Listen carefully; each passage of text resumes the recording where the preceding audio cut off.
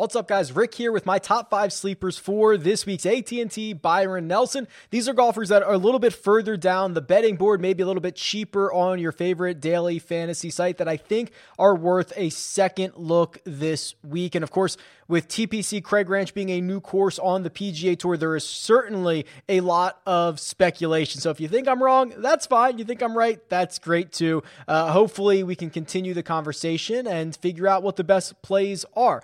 Obviously, plenty more content coming this week. The DFS preview already out. The betting preview coming shortly, depending on when you are watching this video, and plenty of live chats to boot. So just make sure to follow along. But otherwise, let's not waste any more time. Let's jump into this week's sleepers. Keith Mitchell is $8,000 on DraftKings, and he's 85-1 to win this golf tournament. And this is our classic perception versus reality kind of mindset here. Many will look at his third place finish last week as a failure because he entered the final round with a 2-shot lead. He had a 3-shot lead after one hole, but anytime Rory McIlroy chases you down at Quail Hollow, it's okay. Look at what the metrics are. Unbelievable off the tee for Keith Mitchell last week. He gained over 7 strokes in that category. He was great with the irons, and I'm trying to figure out if there would be a better course for Keith Mitchell to go to than TPC Craig Ranch. This is a course that I believe to be very wide open off the tee. So if you hit it far but not very accurately, that seems to be the fit. And what does Keith Mitchell do? Exactly that. He is 17th on tour in strokes gained off the tee and 31st in distance. That means he is hemorrhaging fairways. We'll put it that way. He does not hit many of them. 191st on tour in driving accuracy, but I don't think that is going to be that large of a concern this week. We know this recent run of good play from Keith Mitchell goes back more than 1 week. He played great at the Zurich Classic with his partner, Brandt Snedeker. I think he has plenty of upside, and I think most people are going to treat his week at the Wells Fargo as a failure, and it most certainly was not.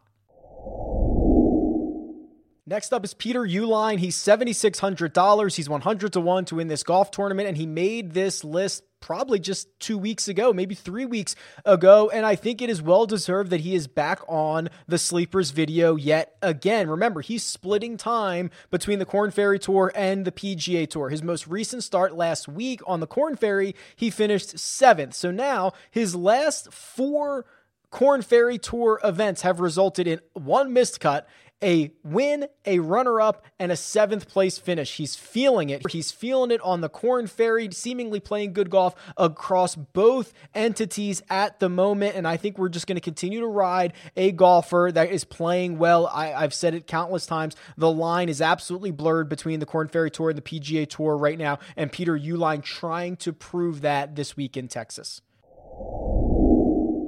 John Catlin is $7,200 on DraftKings and 175-1 to win this golf tournament. And I'm just excited. I'm excited to see what the American can do in America. He plays primarily on the European Tour and he wins a ton. 3 times in his last 15 starts, including just 3 starts ago at the Austrian Open. He is a bit more volatile than a lot of his peers, but the winning upside is certainly there. It is well deserved that his world golf ranking is now below 80. He's the 78th ranked player in the world. He won in Spain. He won in Ireland. He's actually won 8 times across all of his tours in the last 4 years. So he's certainly no stranger to the winner's circle. I do not think he is going to win this week's AT&T Byron Nelson, but I'm excited to see how he competes and if he can contend over here on the big tour because he's had so much success on the European side of things.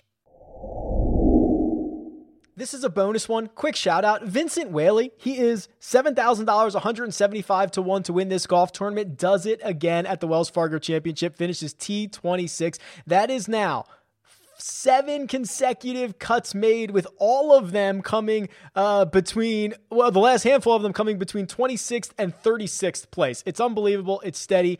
I don't even know if this counts as an actual sleeper, but shout out Vincent Whaley, who continues to find success.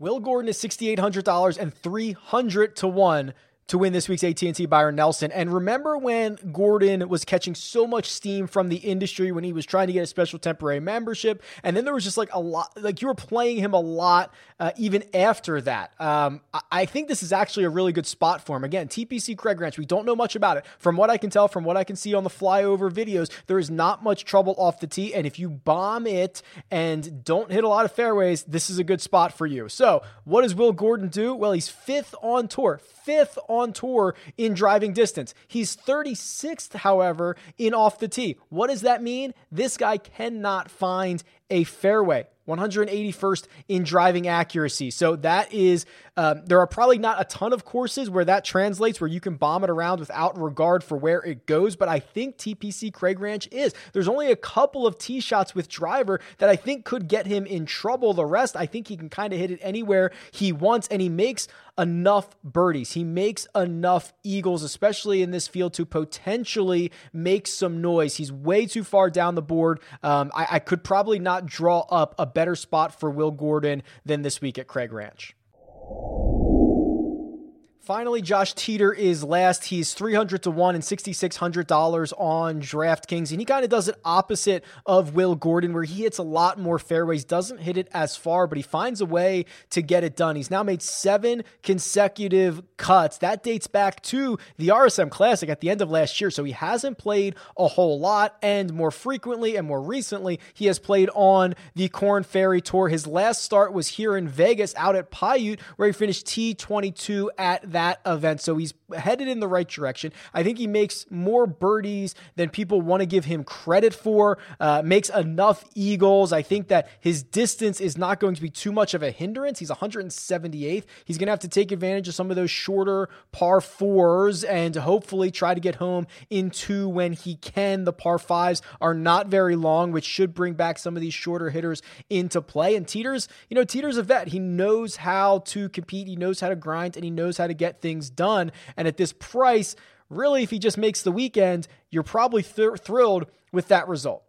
There you go. My top 5 sleepers plus one honorable mention, one shout out for this week's AT&T Byron Nelson. Very difficult week to try to handicap and figure everything out, but let me know how I did. Tweet me at Rick Run Good. Leave a comment below. Best of luck this week, and I'll talk to you guys soon.